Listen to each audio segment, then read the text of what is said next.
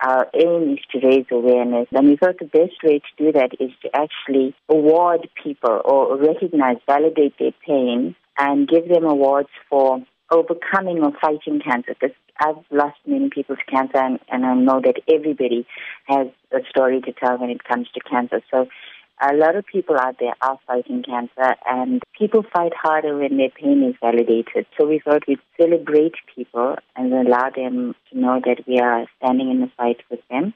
Dr. Reddy, how does giving a cancer survivor or fighter an award help them in overcoming the stigma associated with cancer and the challenges associated with the disease? I was just got off the phone with a mum whose son was diagnosed with cancer, and he's receiving the award on Saturday in Johannesburg.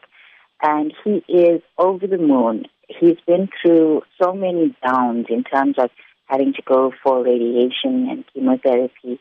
And there's just been so much negativity surrounding it because there's the gloom of death. And that's why I'm talking about validating someone. When you tell someone, I recognize you, I recognize the fight in you, and I believe that you can do this. Just the fact that he was nominated for this and that he's getting this award has given him a new kind of power.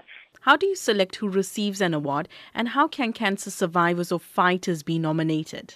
We go through numerous nominations that we get, and we go through the stories, and there's always in the stories someone who's shown extreme resilience and courage and is making an impact on their community as well, who's going out and showing that they're not letting themselves become victims. So all of the awards that we've given so far are people who literally taken their diagnosis and then didn't sit with it and become victims of it, but took it and started to really fight, started to make other people aware of it, started to form connect groups, started to write about it, started to help other people get through it. And so our awardees are people who found the purpose in their pain.